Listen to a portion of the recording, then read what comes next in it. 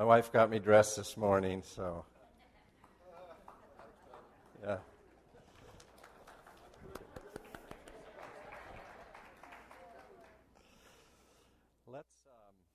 Well, first of all, good morning, and let's pray together about our time in the Word. Father, thank you so much for the love and the koinonia in this place. But right now, we want to thank you for your Word that is so rich and true and deep. And we pray that as we look at Scriptures this morning, that your Holy Spirit would speak to us individually, that no one would go away from here feeling the same, but we would all be built up in the most holy faith. That's our concern, Lord, that we be built up and strengthened, blessed, Lord, more fervent, more passionate, full of greater strength and power by your Holy Spirit. So we ask for you to help us stay focused and stay attuned to what you're saying to us through your Holy Spirit and through your word. We give you all the glory in Jesus' name. Amen. Well, I often think about the last words of people. I think they tell us a lot about a person, about their personalities, about their faith or their lack of it, about life messages that they might have. Often the fact that they are fools or foolish. For example, there was a man named General John Sedgwick who in the midst of a Civil War battle said this with his last words: "They couldn't hit an elephant from this disc."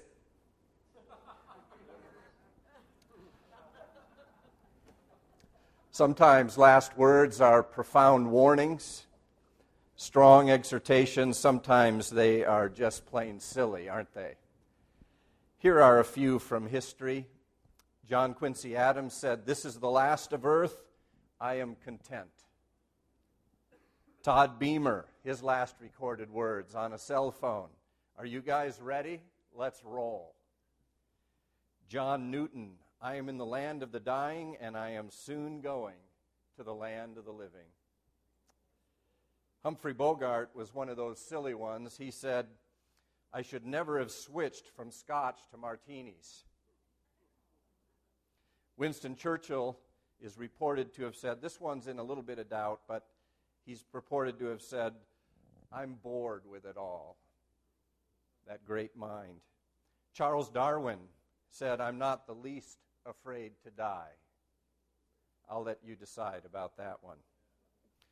Oscar Wilde said, "Either that wallpaper goes or I do."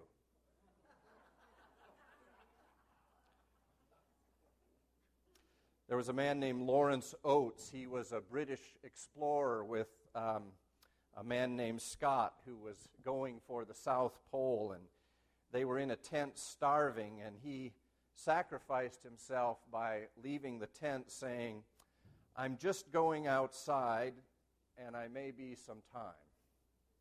He was never seen again. Karl Marx shouted to his nurse, "Go on, get out. Last words are for fools who haven't said enough." Contrast that with Paul's assessment of his own life in 1 Timothy 4, where he said, "I have fought the good fight. I have finished the course. I have kept the faith. In the future there is laid up for me the crown of righteousness, which the Lord, the righteous judge, will award to me on that day. And not only to me, but also to all those who have loved his appearing." Those are words. Those are words.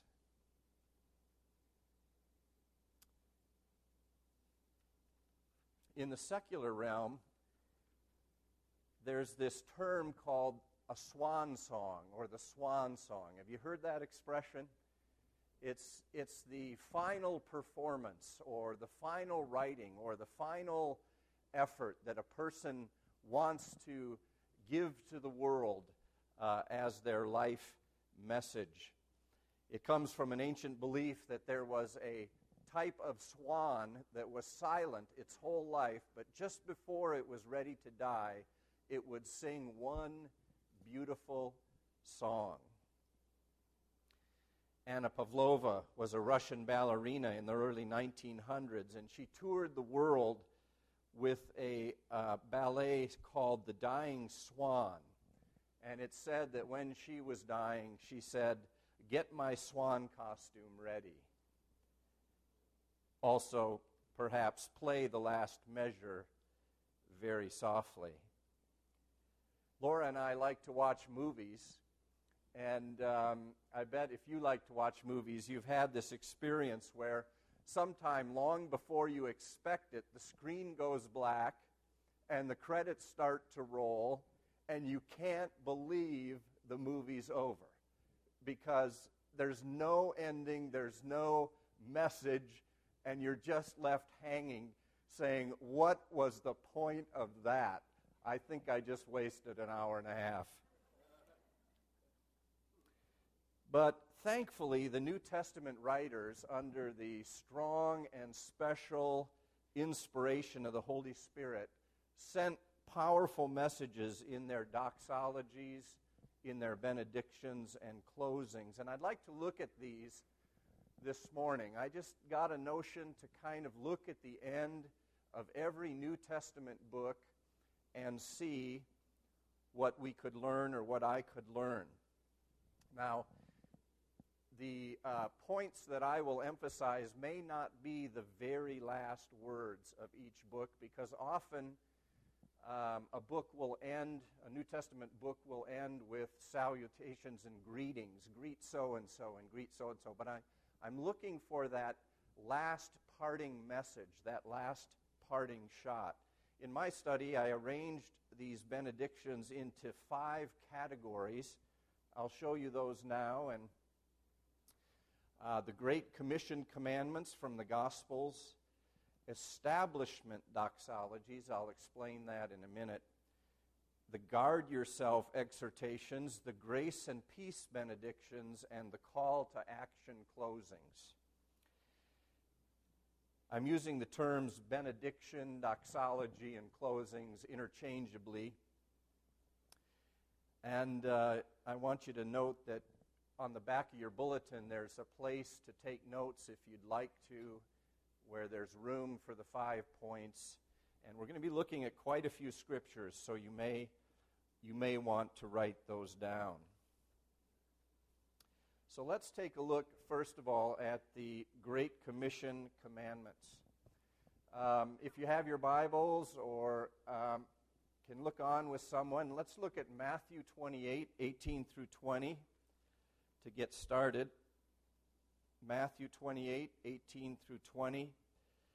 Very familiar passage. Jesus came up and spoke to them, saying, "All authority has been given to me in heaven and on earth. Go therefore and make disciples of all the nations, baptizing them in the name of the Father, the Son, and the Holy Spirit, teaching them to observe all that I have commanded you.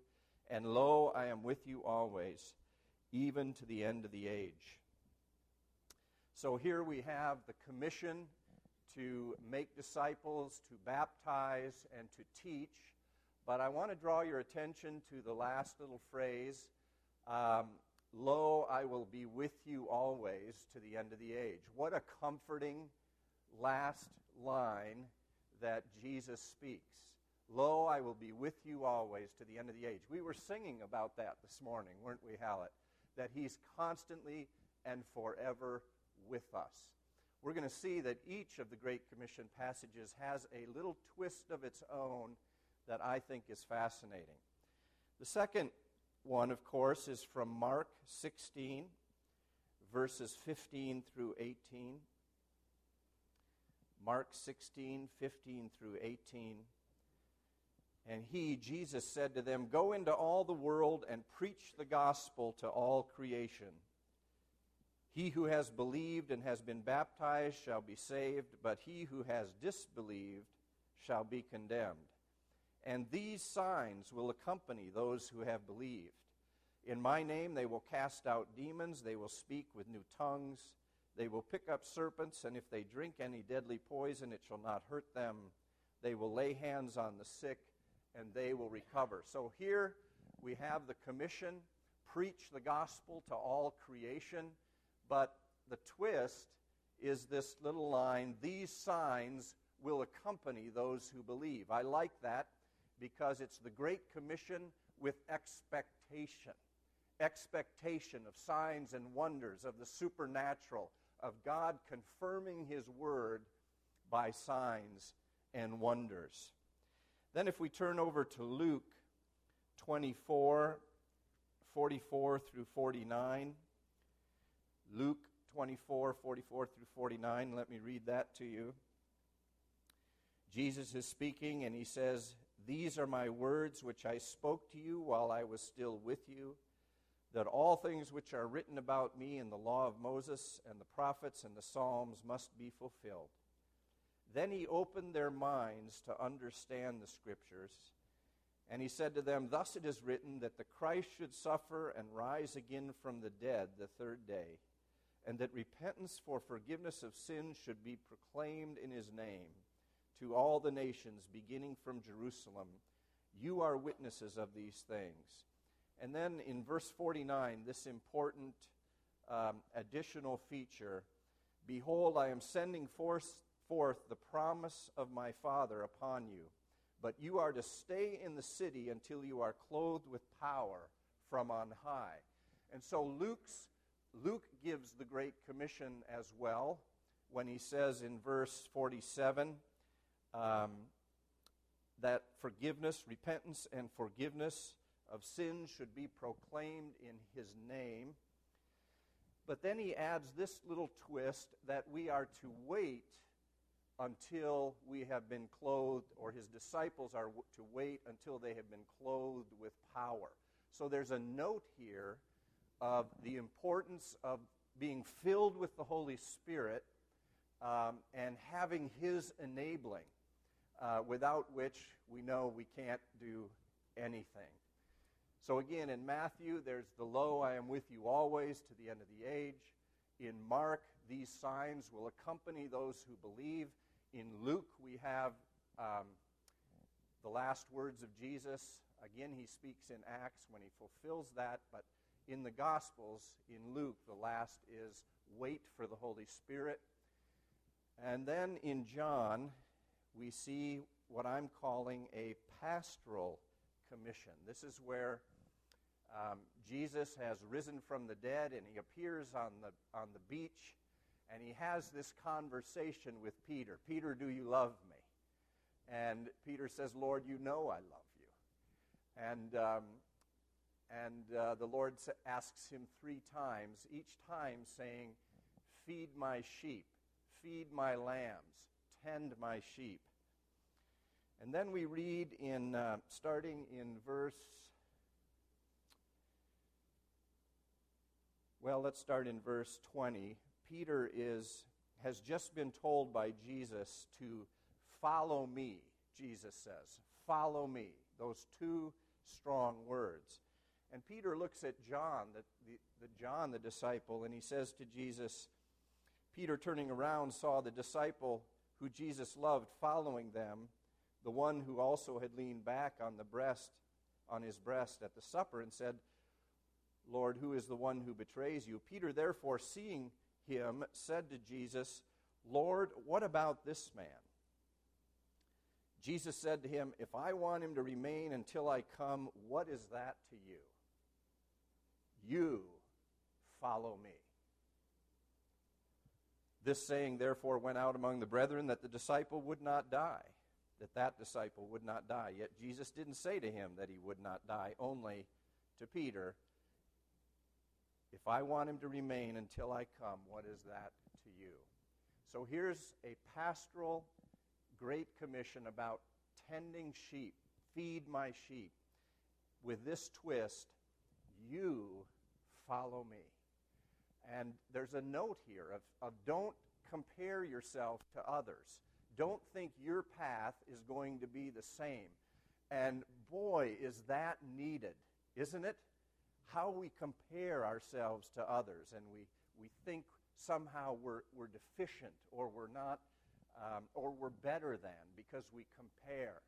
And yet here, in this last chapter of John, is this strong exhortation to focus on Jesus. You follow me. It's a rugged and riveted discipleship. Interestingly, this is how Keith Wheeler, who takes his cross into many hostile nations of the world, this is how he self-defines himself in those situations. He doesn't say, I'm a Christian. He says, I'm a follower of Jesus. I'm a follower of Jesus.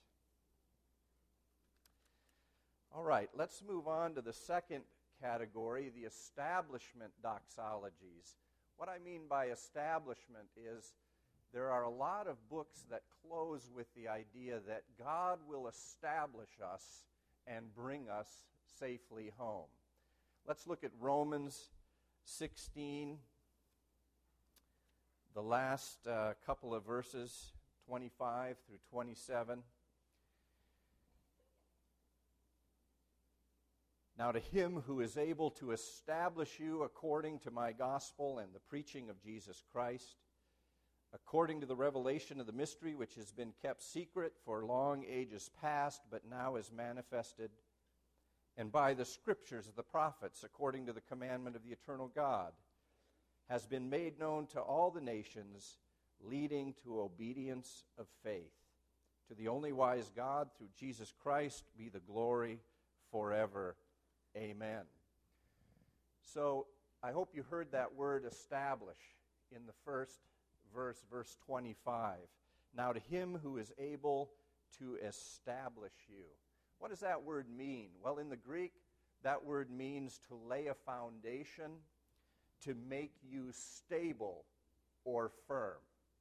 Isn't that a beautiful concept, that God is in the business of making us stable and firm, that we might bear the weight of eternity? If you look up the word in Webster's, it goes on to add some additional meanings. It says to put into a favorable position, to gain full acceptance. Let's look at 1 Peter 5, 10 and 11. 1 Peter 5, 10 and 11. I think of so many of you when I read this verse. And after you have suffered for a little while, the God of all grace, who called you to his eternal glory in Christ, will himself perfect, confirm, strengthen, and establish you. To him be dominion forever and ever. Amen. Isn't that a beautiful verse? I hope you feel some comfort coming, some assurance coming that it's not all up to you to present yourself holy before the Lord, but that God is in the business of establishing you, of stabilizing you, of presenting you favorable before the Lord. Let's look at 2 Timothy 4:18.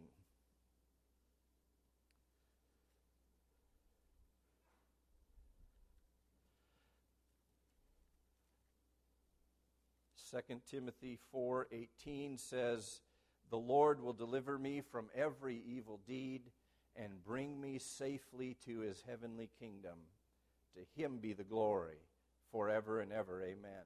2 Timothy was the last book, the last epistle that Paul wrote. He wrote it from prison in Rome. It was his second Roman imprisonment.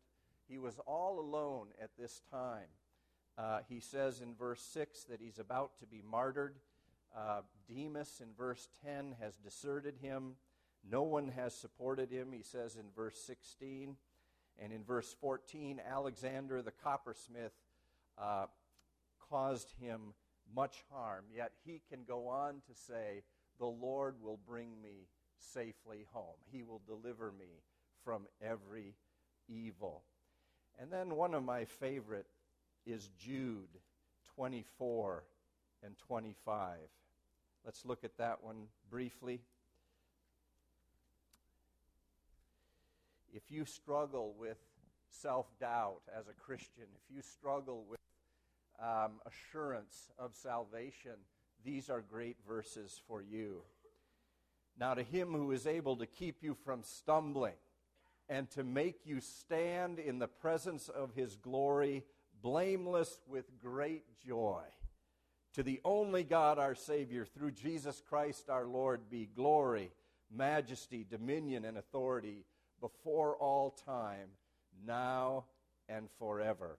To him who is able to keep you from stumbling and to make you stand in the presence of his glory, blameless with great joy.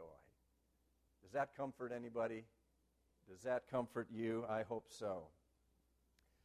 So that's the second category, these establishment doxologies. I think of Philippians 1:6.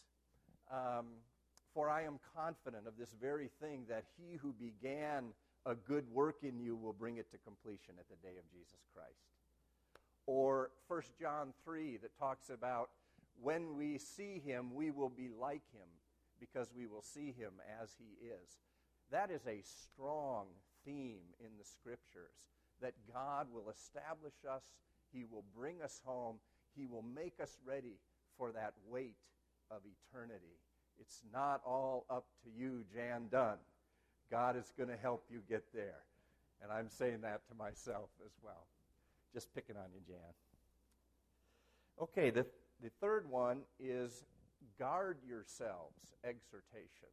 Guard yourselves, exhortations. Guard yourself and what has been entrusted to you. A really good one is 1 Timothy. Let's take a look at that one. Verse 20 and 21. O Timothy, guard what has been entrusted to you, avoiding worldly and empty chatter and the opposing arguments of what is falsely called knowledge, which some have professed and thus gone astray from the faith. Grace be with you. Then let's turn to 2 Peter 3, 17 and 18.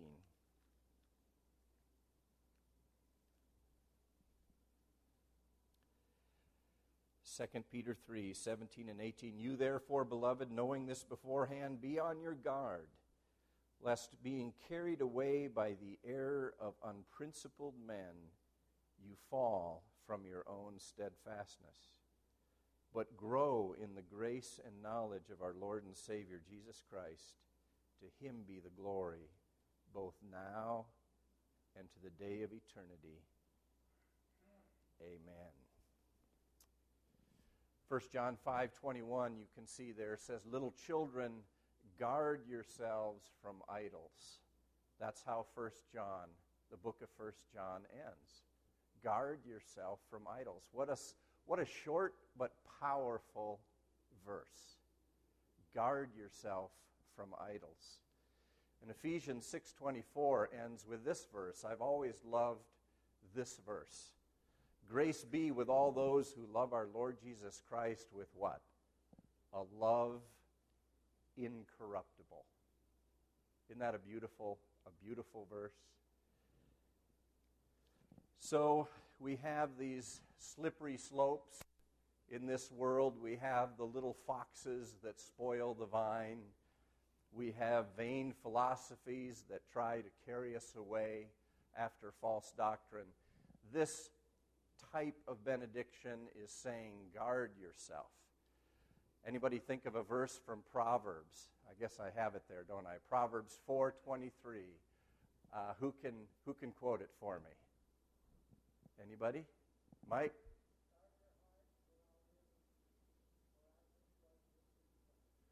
Guard your heart with all diligence. My version says, for from it flow the springs of life. So, guard yourselves. Exhortations are the third category. The fourth are grace and peace benedictions. May the favor, empowerment, and peace of God be yours in abundance. Grace is such a multifaceted, such a rich term that I want to talk about it just a minute, because so many New Testament books end with the words, grace be to you, or grace be to your spirit. So here are some of the broad range of meanings. Grace can mean God's kindness and mercy. It can mean may you have an extra ability. I love that definition, or color to the word grace. It can mean undeserved favor. It can mean a gracious or grateful disposition. It can mean a state of being. It can actually just mean rejoice if it's used in the imperative. So when Paul uses this closing blessing in his New Testament books, which meaning is he after? I think he's after a blended meaning, or a layered meaning, where he's saying, may God's kindness and favor continue to rest on you. Or may you experience supernatural ability as you go through the weeks ahead. May you rest in God's gracious love. May you always be rejoicing with a gracious and grateful disposition. And may you continue to rejoice in God. So here are a few verses. Philippians 4:23.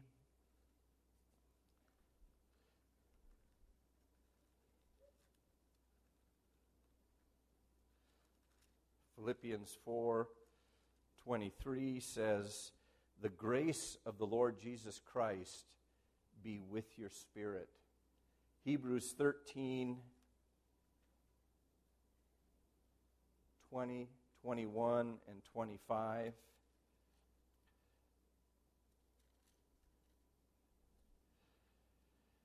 Say, now the God of peace, who brought up from the dead the great shepherd of the sheep, through the blood of the eternal covenant, even Jesus our Lord, equip you in every good thing to do his will, working in us that which is pleasing in his sight through Jesus Christ, to whom be the glory forever and ever. Amen. And then in verse 25, grace be with you. I'll just leave 2 Thessalonians 3. You can look that up on your own, but indeed this was Paul's favorite way to close out a letter. Grace and peace to you. Grace and peace be yours. The last category of closings or benedictions are what I would call to action closings. We are to be people of action, on the alert and fruitful as we wait for the Lord's return any moment. I love this verse in Titus chapter 3, verse 14.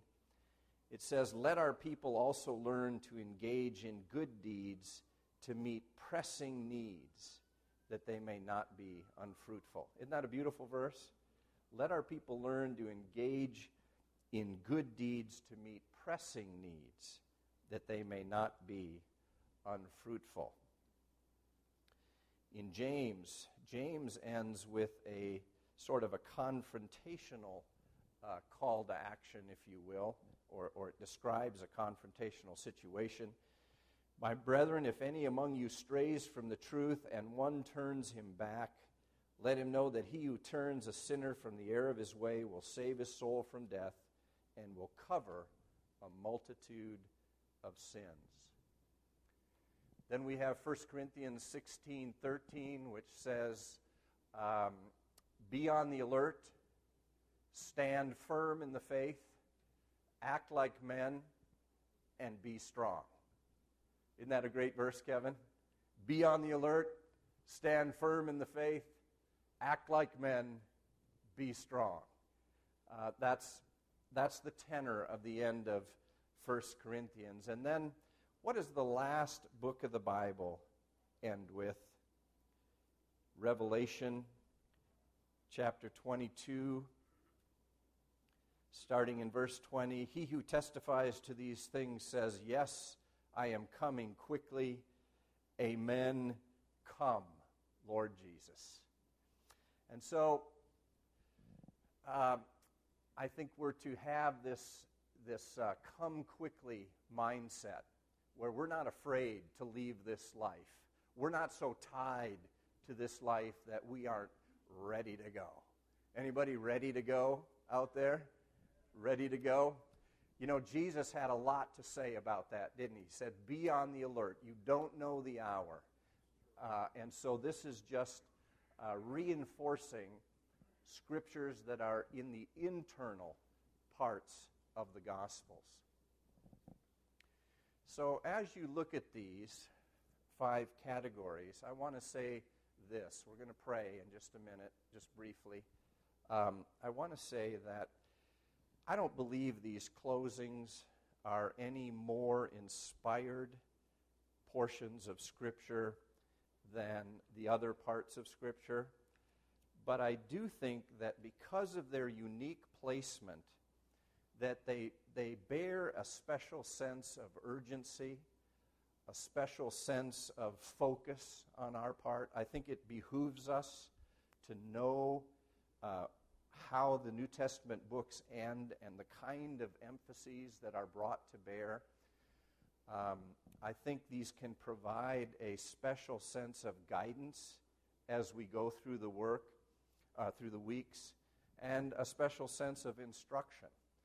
And so, while they're not more inspired, I would say that there is a place to focus on these and to treat them with greater focus, perhaps, or at least with a great deal of focus. So I'm going to invite you to stand, and let's just pray through each of these together, sort of just briefly, that we would be focused upon them.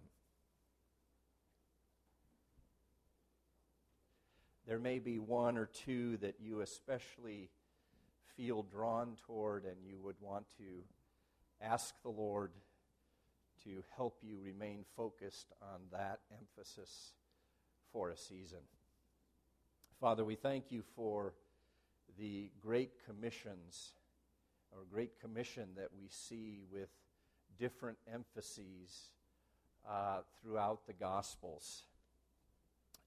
Lord, we ask you to make us bold. Father, we ask that we would be quick to share the gospel, that we would respond in obedience to this Great Commission that is hammered through in these last chapters of the gospel, and were some of the very last words you said on this earth.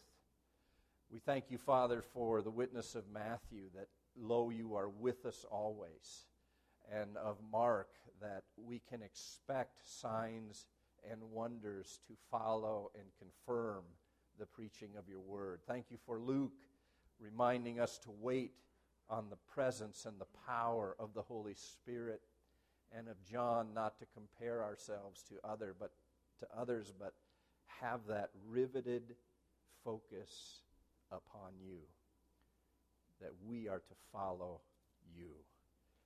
Thank you for the establishment doxologies, Lord, that the promise that it's not all up to us, but you are able to make us stand before you with great joy, and blameless even, and bearing the weight of eternity, that you're perfecting us, Father, and we just thank you for that. When we are faithless, you are still faithful. We praise you and we bless you for that truth and that reality. Help us, Father, to guard ourselves against the slippery slopes of this life, the worries and cares of the world, the deceitfulness of sin, and the little foxes that want to spoil the vine, vain philosophies that we can argue about and are tempted to be drawn into. Father, help us to be hemmed in our hearts by your Holy Spirit, and to know when we need to guard ourselves from ideas or thoughts or temptations. We praise you and we bless you for this type of exhortation. Thank you, Lord, for the grace and peace. Thank you for the fact that we can walk in your grace and we can walk in your peace, that supernatural peace that passes understanding, that guards our hearts and our minds in Christ Jesus. Thank you for your peace. I pray for any of my brothers and sisters who are going through a difficult, conflictual time with someone or something. I pray in the midst of that, your grace and your peace would rest upon them. Thank you, Father. Thank you, Father, for your favor, for your joy, for your extra ability when we need it. And then lastly, Lord, we pray that this call to action, that we would be fruitful people, that we would be full of good deeds as we wait for the return of our Lord. We pray that we would be alert, not scoffing or sleeping or lazy, but we would be alert and ready for your return. And we would be doing those works that your word says were created before time for us to be done, for us to do. So, Lord, we just pray that you'll lead us and guide us in what to put our hand to and to be full of fruitfulness and joy as we serve the King of Kings and the Lord of Lords. Thank you for your word, Lord. Thank you for this rich time in your word. I pray that you would apply this message to each heart as you will. In Jesus' name, amen.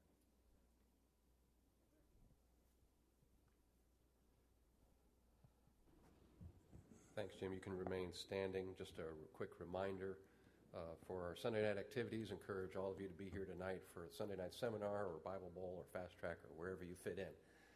Be there for that. Thank you so much, Jim. Very clear word.